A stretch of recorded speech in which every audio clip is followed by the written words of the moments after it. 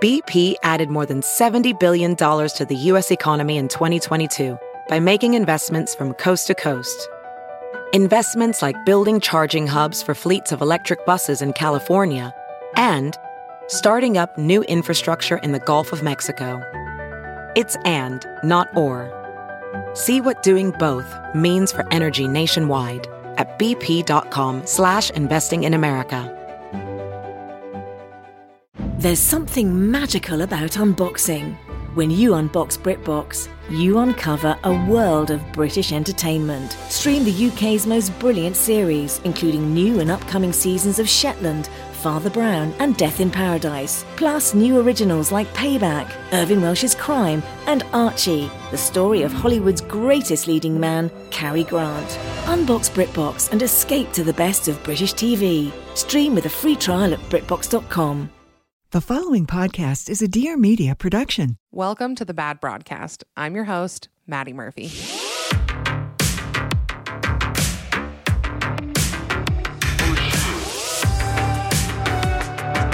till I tell you everything.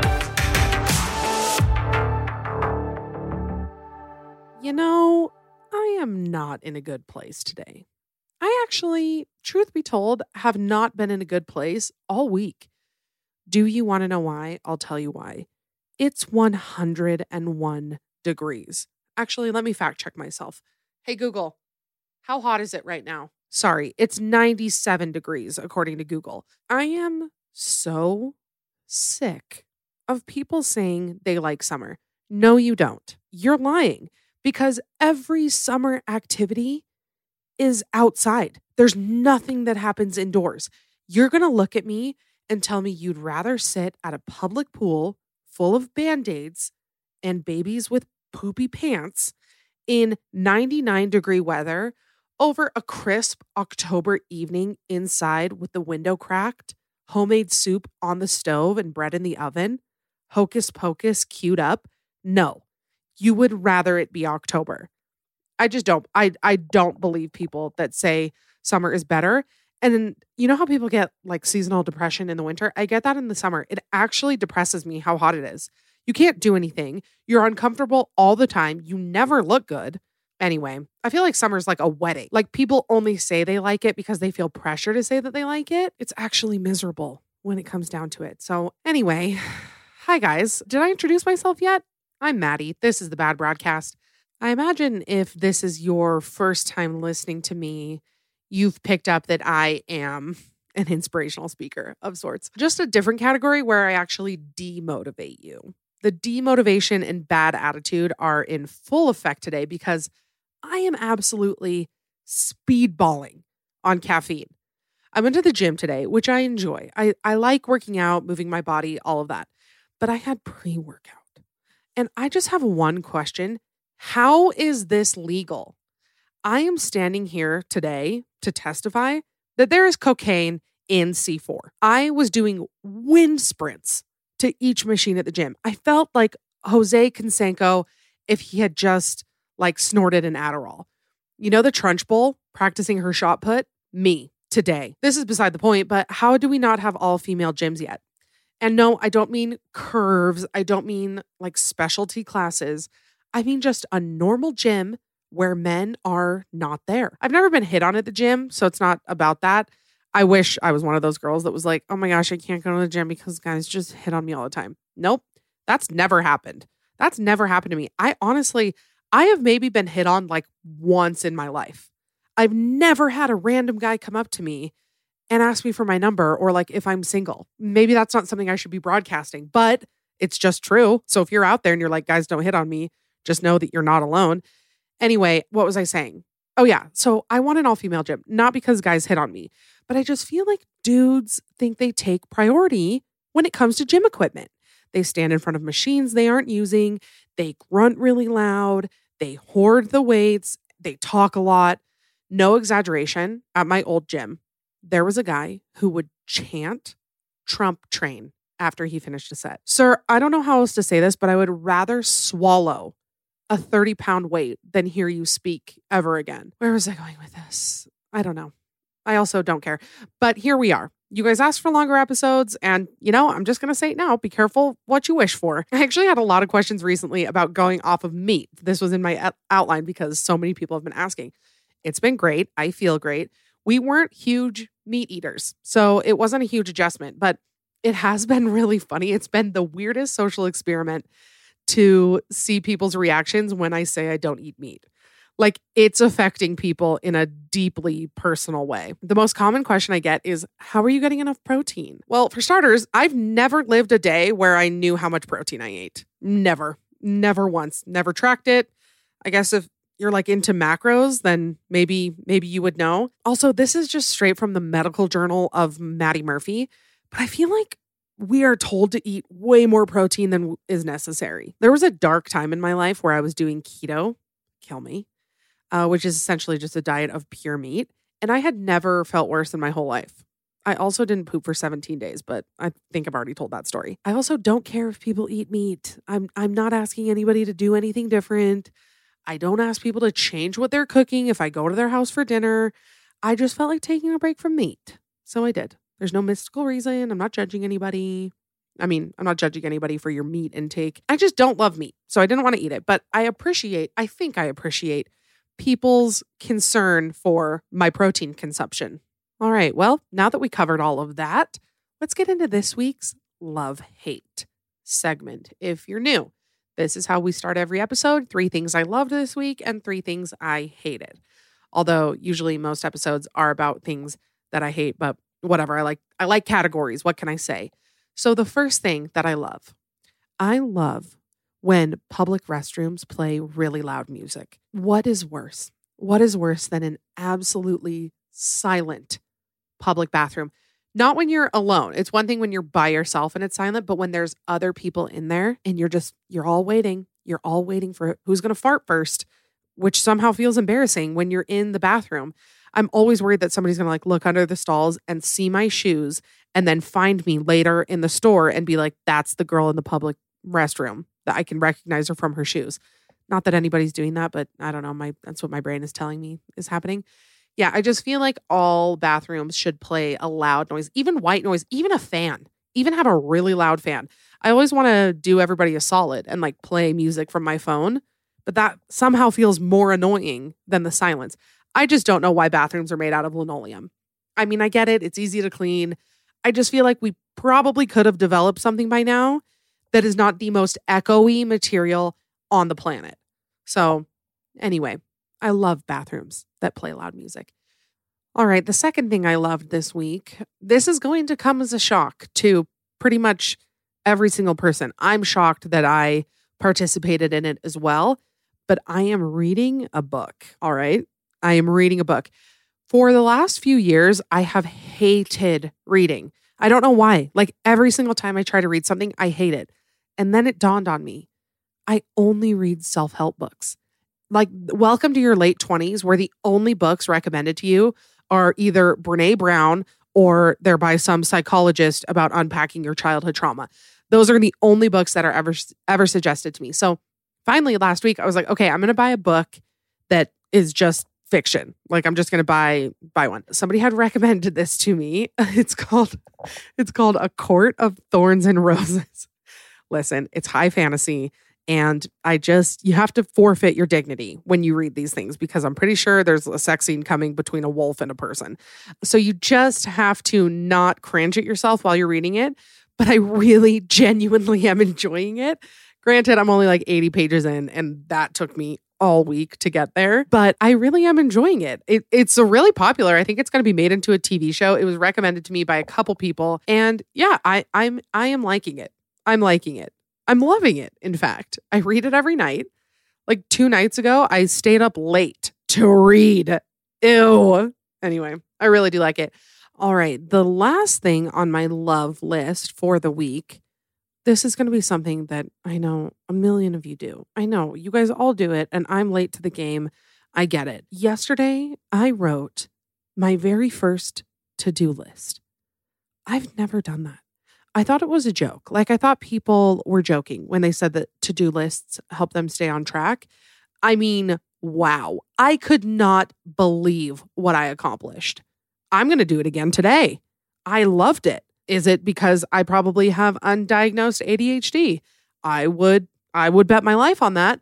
But even still, I got this little notebook and I write my to-do list in it every day, and it genuinely has helped me. I don't know if this will come as a surprise that I have a bit of a problem staying on task, and it has helped me. Just if you're in my boat where all of a sudden it's 4 p.m. and you haven't done anything for the day and you're like, well, I'll just remember to do it tomorrow. And then you wake up the next day and you're like, I'm so happy I have nothing to do today because you forgot all of the stuff you were supposed to do the day before. A to-do list is great. Sorry, that one's kind of lame, but it really did help me. It really did help me get everything I need to done. All right, now that those are out of the way, let's talk about our hates. Our hates, because we all collectively hate these things together, right, guys? Right? Yep. Okay, here's a little precursor though. I want to talk about the word hate. Why is everybody so up in arms about it? Like, why is everybody so freaked out by saying they hate things? I hate so many things. So many things. You don't have to hate them, but I also don't want you to try to convince me to love them because I just hate them. You have things that you hate, and I think that's beautiful. I think that our mutual hatred of things is amazing. And so don't come for me in my DMs. A lot of people do this. I mean, it's happened less now that, we've been doing this for a while. But at the beginning, I would get emails and DMs that were like, I just wish you were a little more positive. No, that's not what we're doing here. There's a lot of positivity in the world. Go find it. It's not here. All right. First up, something I hate more than I can even say is when you change your hair. You either dye it or you cut it or you get extensions or you change something, and you go see somebody and you show them your new hair. And the first thing they say is, do you like it? That honestly, I just felt my stomach drop. Even just imagining that scenario. Like, what are you supposed to say to that? Well, yeah, I did like it until you made that comment. If you don't like somebody's hair, who cares? Tell them how much you love it. What are they supposed to do about it? Your best friend dyed her hair black and got extensions, and you're going to judge her for it and make her feel bad? Cool. What is she supposed to do? Go change it for you? No, if somebody changes their hair, you should do nothing but hype them up. What's that old? I feel like there's like a rule of thumb. Like if somebody can't change it within 5 seconds, don't comment on it. Like if somebody has something on their teeth or like their zipper is down or something like that, like you can correct that. But don't say, do you like it to their hair? Because then it puts them in a weird position. They can't say yes because then they seem vain. And they can't say no because then they're going to feel bad. So just don't say it. Oh my gosh. I can't even tell you how many times I've had like something happen to my hair and I've had to change it and I'm finally feeling good about it. And then somebody says, oh, do you like it? Well, not anymore. Thanks, Andrea. All right. Number 2 on the hate list. Again, let me reiterate. I hate these things. If you like them, that's wonderful. I'm not going to try to change your mind and you're not going to try to change my mind, right? All right. The second thing I hate choreographed wedding dances, like flash mobs. I cannot get through 1 minute of it. If it happens at a wedding I'm at, I must leave immediately.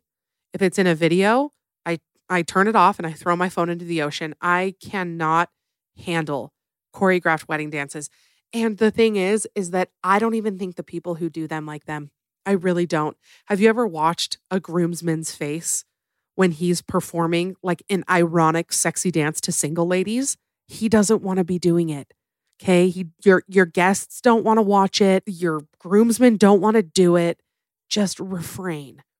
Spend that extra time like getting drunk with your friends before your wedding. You don't need to learn a flash mob dance. Okay.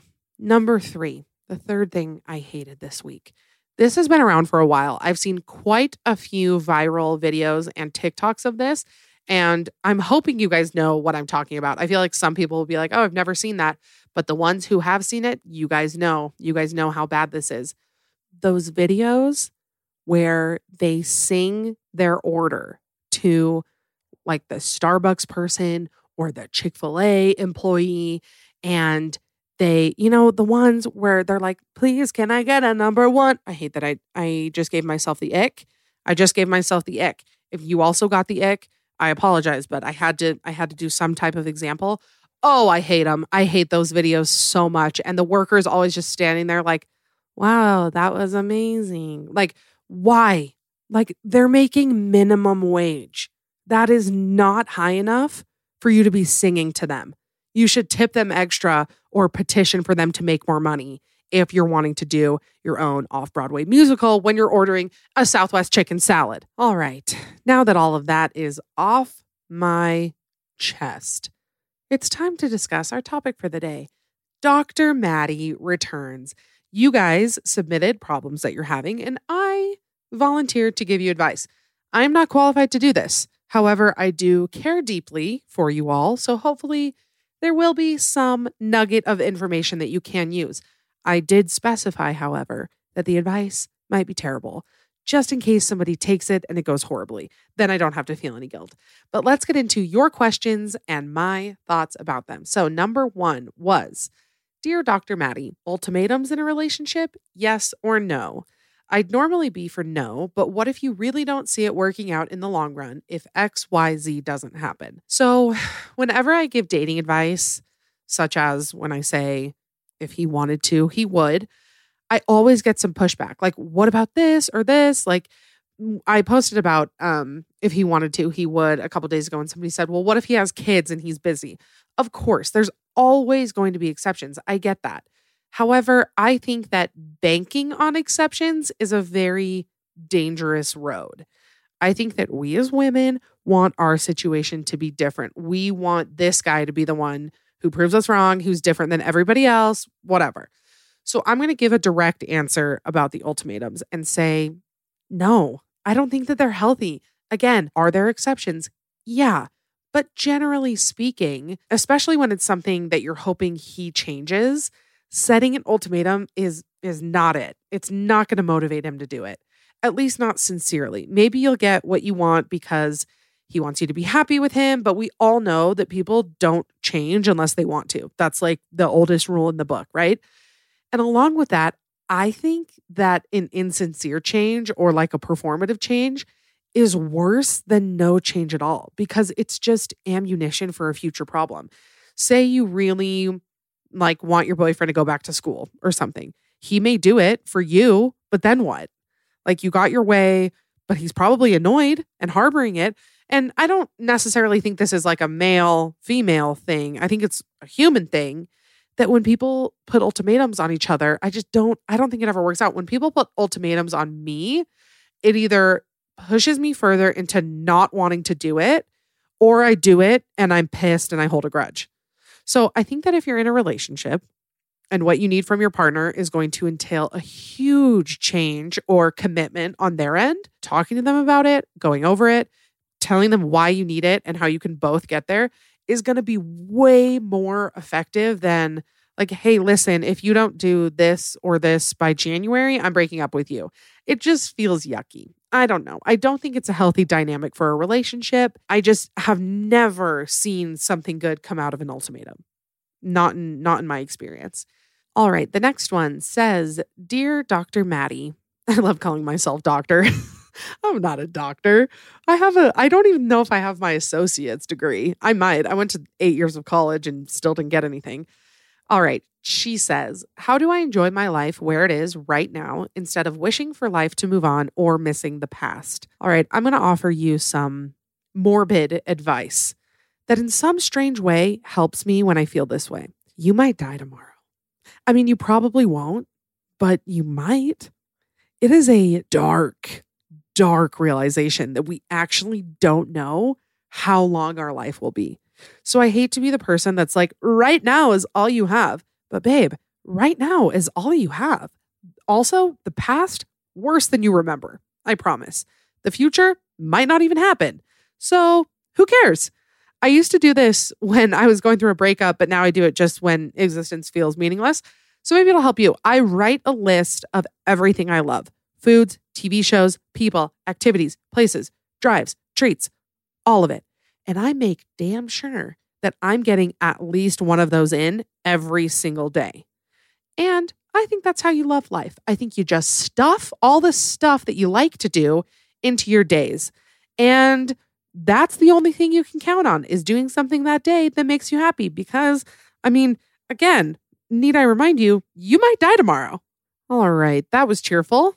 Let's move on. Next up, she says, Dear Dr. Madi, I need reassurance that it is totally okay not to go to college. There are very few topics I love more than talking people out of college, truly. It might be my toxic trait. Anyway, I understand that there are many, many, many lines of work that require a college education. Like, please don't try and intern your way to becoming a surgeon. Like, attend your anatomy classes. Thank you.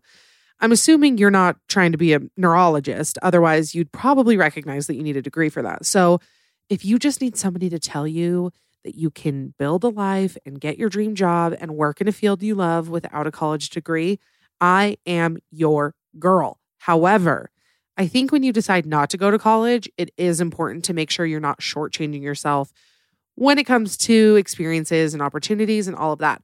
College kind of hands you those on a silver platter, like internship opportunities, meeting new people all the time, etc. So I think when you decide not to go to college, you should just have a plan of attack. This is what I wish I would have done. When I dropped out, I just decided to not try at anything and hope that things turned out the way I wanted them to. Spoiler alert, it actually took a lot of effort. So reach out to people you want to learn from, put yourself out there, meet new people, learn a lot about yourself and the field you want to go into. There's a path there. And I think that we aren't in the day and age where college is the only option. I don't know why that shocks people when I say that. It's just kind of the truth. We have access to so many things that I don't think that college is the only place to get experience. It's not like 1960 where college is the only place you can have access to a book. You want to know where my degree is from? YouTube. You can literally learn how to disarm a bomb and design a line of swimwear in the same hour. Who needs college? Not us. All right, next. This one's a little longer, so buckle up, everybody. She says, I am in love with my best friend. I'll call him Alex so things make a little more sense. Alex and I met about 4 years ago, and after hanging out and getting to know him, we got super close. Whenever we hang out, we always end up on the couch cuddling. He calls me babe. He will usually bring me food whenever he goes out to eat, and he loves my family and gets along with my friends really well. Alex has unfortunately moved to a different state for work, and I haven't seen him since November. Despite this, Alex will call me once a week, and we chit-chat about life and dating and all those good things. Whenever I tell Alex that boys are dumb and another guy friend-zoned me, he makes it a point to tell me how amazing I am and how everyone is dumb for not holding on to that. He also jokes with me a lot about how sexy I am. I won't share specifics since they're inappropriate. Okay. Wow. He really is my best friend and I love him so dearly. I couldn't imagine my life without him in it, but I'm so scared that if I say something, it will ruin our friendship and I'll lose him. Do I keep it safe and not say anything, or do I full send it and tell him how I feel? So here's what I think about the whole ruin our friendship trope. What is your end goal? Do you want to just collect guy friends?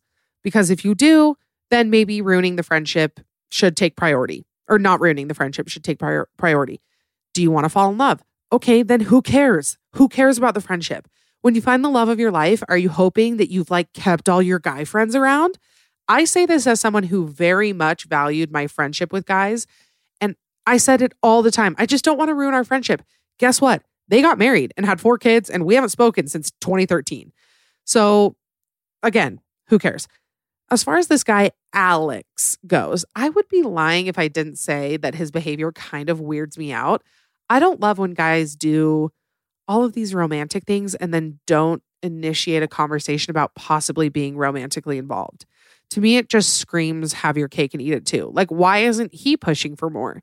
He calls you sexy and says how much he values you and wants to spend time with your family and friends. Here it is. I say bring it up. And if his immediate reaction is not, oh my gosh, let's date right now, then big red flag. Guys who act like that are wanting the validation and the dopamine of a relationship without ever having to commit or try. So if he's in, I'm in. But if he's not in, we ride at dawn. All right, next up, she says, how do you deal with a parent that disapproves of your partner? My partner and I love each other and understand each other and make each other happy, but my dad will call me up and tell me about young men that he has met at work, golfing, etc., that he really likes and wants me to get to know. When I say that I'm already dating, like he needs a reminder, he says, we'll see. I don't know what to do. My immediate reaction is to block him, but if there's another way, that would be preferable. Love you. Well, I love you too, first of all. Now let's get into this one. So I think that you should probably get to the bottom of why your dad doesn't like your partner, because he could have really genuine concerns. And I think that it wouldn't hurt to see things from his perspective. However, he could be having a hard time letting go of you. In that case, you kind of just have to keep moving forward. If it is just a case of not wanting to let you go, then I feel like it's always beneficial to just sit the person down and have a conversation with them. Like just sit your dad down and talk to him about that. But dealing with feelings is a relatively new concept for people in older generations. Don't come for me. It's true.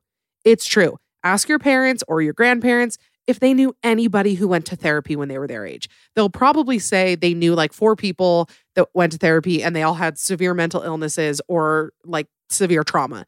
Everybody goes to therapy now. I don't know anybody who's not in therapy.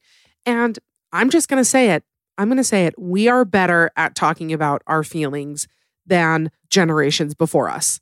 I really do believe that. I just think we're better at being vulnerable. We're more open-minded. We're more aware of our happiness and our mental health. And I'm going to pat us on the back for that. Sometimes would life be easier if we just all ignored our feelings? Yeah, I mean, probably, but then nothing would get fixed and we would just pass this down to our children forever and ever and ever and ever and ever. So I think that sitting down with your dad, having an honest conversation, making sure that he knows that he can express things to you, but then encouraging him to be receptive to what you have to say, I think that that is probably the most healthy way to go. You could also do the unhealthy thing, which is not talk about it, keep dating your partner, and never talk to your dad and just hope things work out, which is what many of us have done. But you're more evolved than us. You can do better. And it's always best to have the conversation. You know that is one of my life rules. Have the conversation. Doesn't matter how hard. It's always, I have yet to encounter a situation that has benefited from not communicating. All right. The next question we have for Dr. Madi, which is me. How do I nail a job interview? I feel so honored that you asked me this. I have had a lot of jobs in my life. My very first job was working at a craft warehouse. I packaged crafts, which was actually an incredibly fun job. And I really liked my coworkers too. So I liked that job. I worked at Michael Kors. Oh yeah, I worked at the Michael Kors outlet at the outlet mall. I've had a lot of restaurant jobs, a couple call centers. I had my job in DC, which you guys all know about because I talk about it a lot. And then my last job, was another restaurant job. I was a barista. So I have done a lot of job interviews and I find nothing more satisfying than walking out of a job interview knowing that you nailed it. So here are some things. I wrote down some things that I used to do when I was in my job search years. Number 1, walk into the room smiling. I learned this from our queen, Lauren Conrad. She said anytime she goes to a party, she always makes sure that right when she walks in the door, she's smiling. So I try to do that because Lauren Conrad does it. So walk in smiling. I feel like smiling also can cover nerves. It can make you look excited and relaxed and easy to talk to. I just think go in smiling. Number 2, be honest, but not too honest.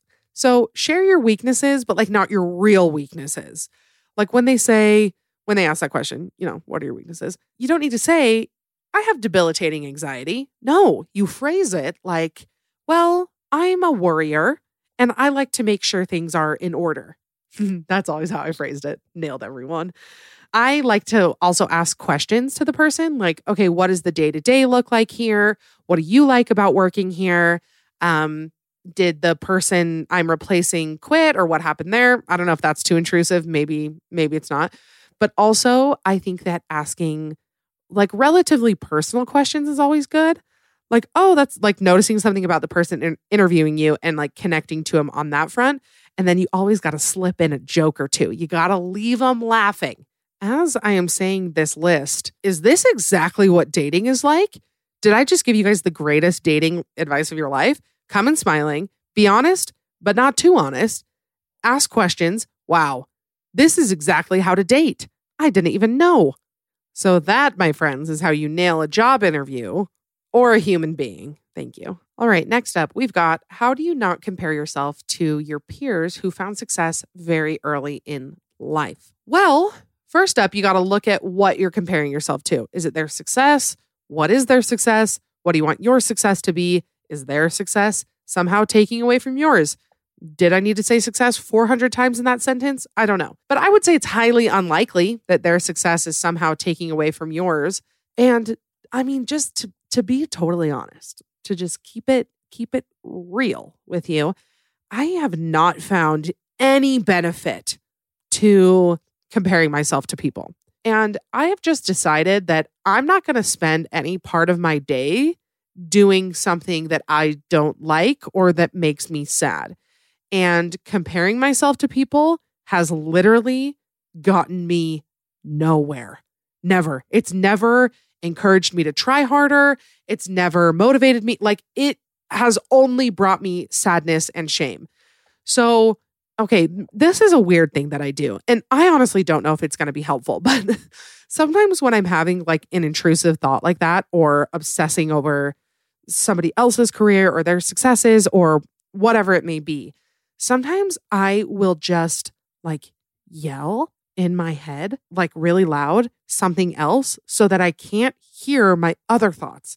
So like if I'm worrying like, oh, she, has a podcast and is doing really well and blah, blah, blah, and mine sucks and I'm not going to do that. No, sometimes I just start to scream saying Blink-182 in my head, and then I can't even let in another thought. Nothing else can even sneak in because I have Blink-182 playing in my head at full volume. And maybe this is not helpful. I mean, granted, I gave a disclaimer at the beginning that this advice was borderline at best, but I just hate when people are like, how do you stop comparing yourself to others? And then the advice is like, just believe in the magic of yourself. Like, that's not helpful. I want a thing that I can do. And you, my friend, can scream sing Blink-182 when those thoughts come into your brain. I have trained my brain to be a no-fly zone for thoughts of comparison, because straight up, I don't like it. I don't find it to be a good time. And I want to fill my brain with things that are fun. And comparison is not one of them.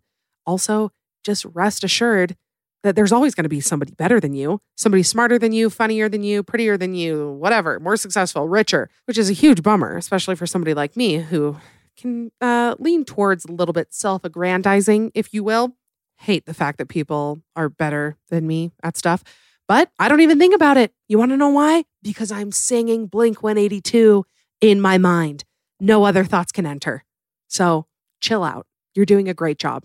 There's probably somebody else looking at you, comparing their stuff to yours and thinking, oh, I'm never going to be able to be as good as they are or as pretty as they are. So it's really just a big mind F word. I won't say it for the sake of your small children who are probably in the car right now, and also my mom who is probably listening. I won't say it, but I think you guys can all fill in the blanks of what I'm trying to say. You get it. You're doing fine. Shut up. All right, next. She says, how do I stay true to myself and my opinions around others who are critical? This question is one that I unfortunately very much empathize with. This last year especially, I've had a crash course in how to be okay with people not liking my choices or opinions. My experience is as follows, okay?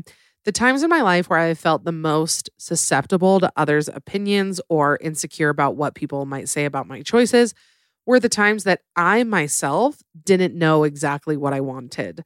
I was making decisions that weren't 100% what I wanted to do, or like 100% true to myself, I guess you could say. I was trying to fit, kind of a certain mold that I didn't even really like.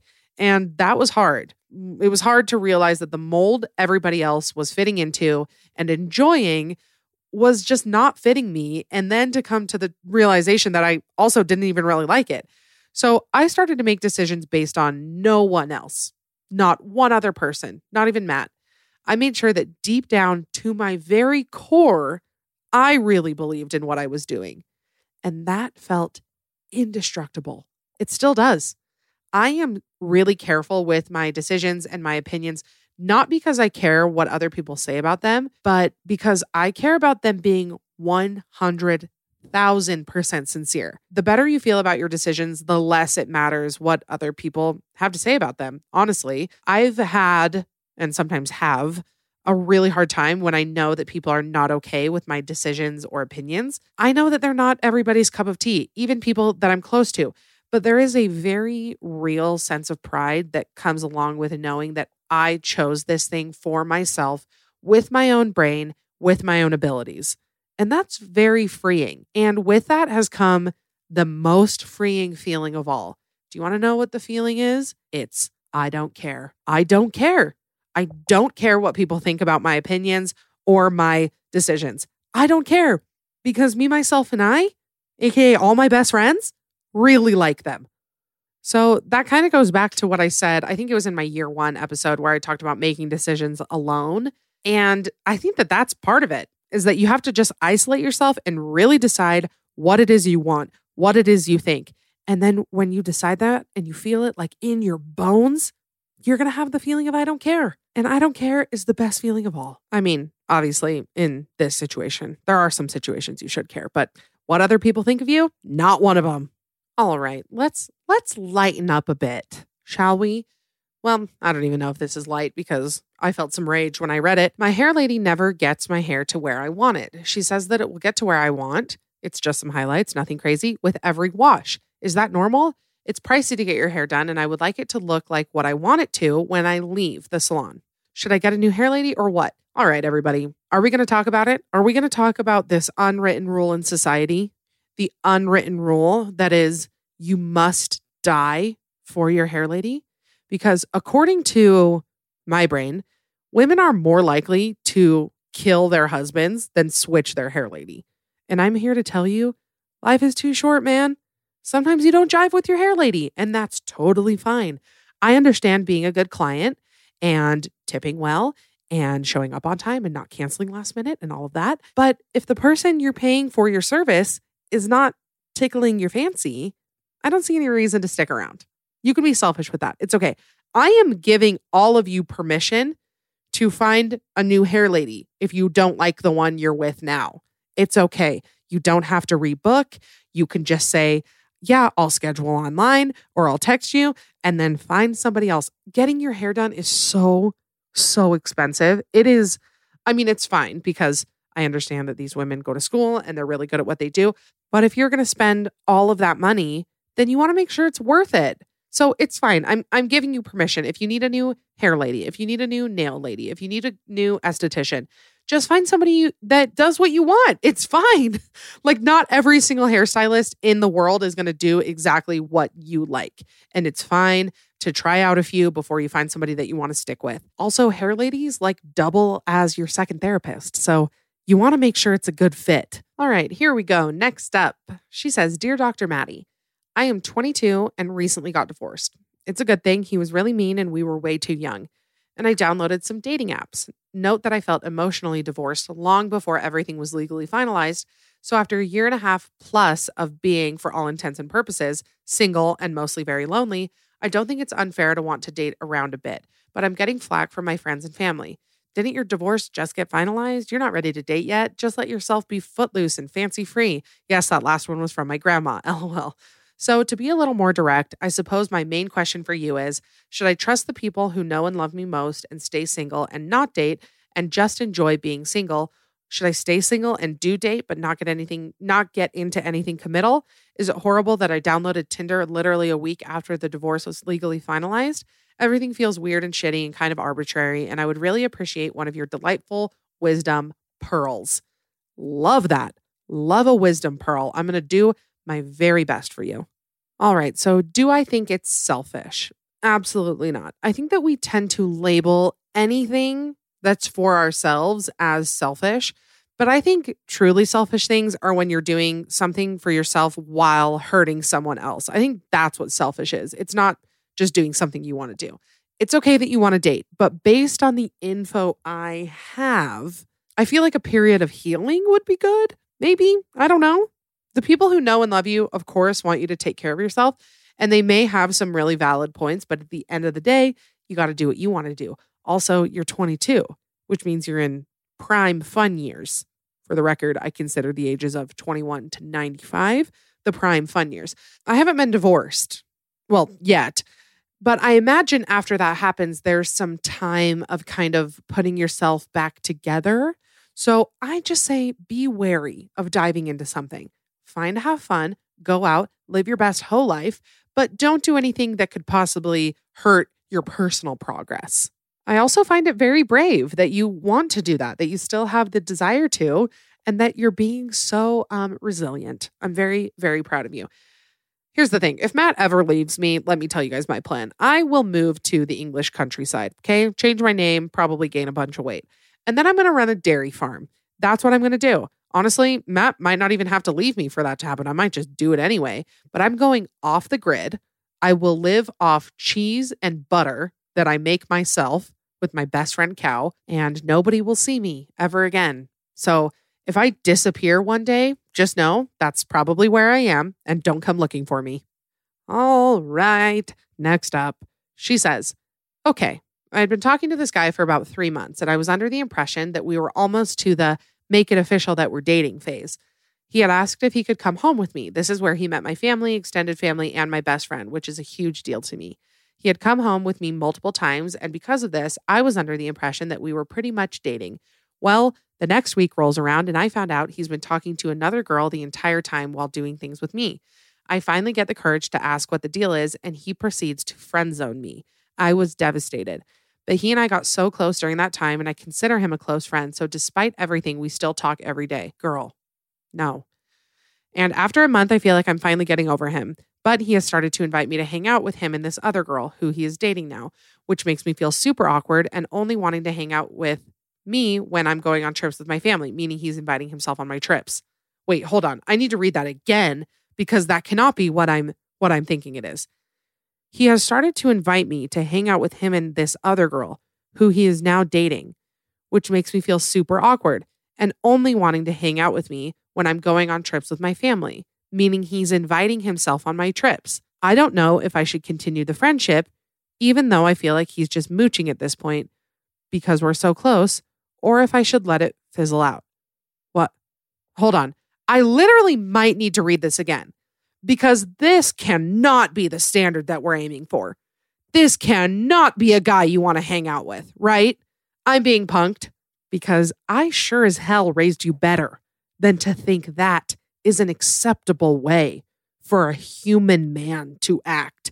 The only solution I can think of is that he's 15. Are you dating an 8th grader? Because if you're not, then this dude has got to go. I mean, really. First, he friend zones you after you took him on a trip. Then he continues to ask you to hang out with him and his new girlfriend, and he only comes around when you're going on a trip with your family. Babe, the flags are crimson red. I mean, it is hard for me to think that this dude has any redeeming qualities. What a terrible personality trait to use people to go on trips when you have a girlfriend. Can you imagine how pissed you would be if your boyfriend was still talking to a girl that he had liked in the past because her family is going on a vacation and he wants to go? Ew. Ew. You don't want that guy as a boyfriend. You don't want that guy as a friend. You don't even want that guy as a butler. This dude sucks. Ugh. Gross. Sorry about how heated I just got. I actually terrified my cat in the middle of that rampage. I just want you guys to take better care of yourselves. Don't want you to be putting up with dudes like that. Still holding out for the fact that he might be 15. If somebody could keep me posted on that, if you submitted the story, please let me know. Okay, that's all we have time for today. But I just want to say thank you. Thank you so much for being here, for listening to me, for accepting me and all of my emotions. This one was a roller coaster. I'll admit it. We had some highs, we had some lows, but we came out in the end together, and that's all that matters. All right, if you haven't yet, please, pretty please, go to iTunes and subscribe. Leave a 5-star rating and a review. That would be amazing. I would love you till the end of time. And follow me on Instagram at The Bad Broadcast.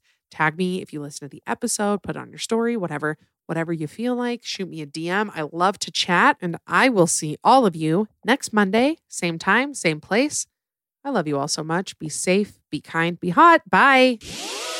Thanks so much for listening. Remember, you can catch a new episode of The Bad Broadcast every Monday. Don't forget to subscribe so you don't miss anything. Also, I want to hear from you, so please leave a rating and review. You can also follow me on Instagram at The Bad Broadcast for all the behind-the-scenes action and more information. Talk to you next week.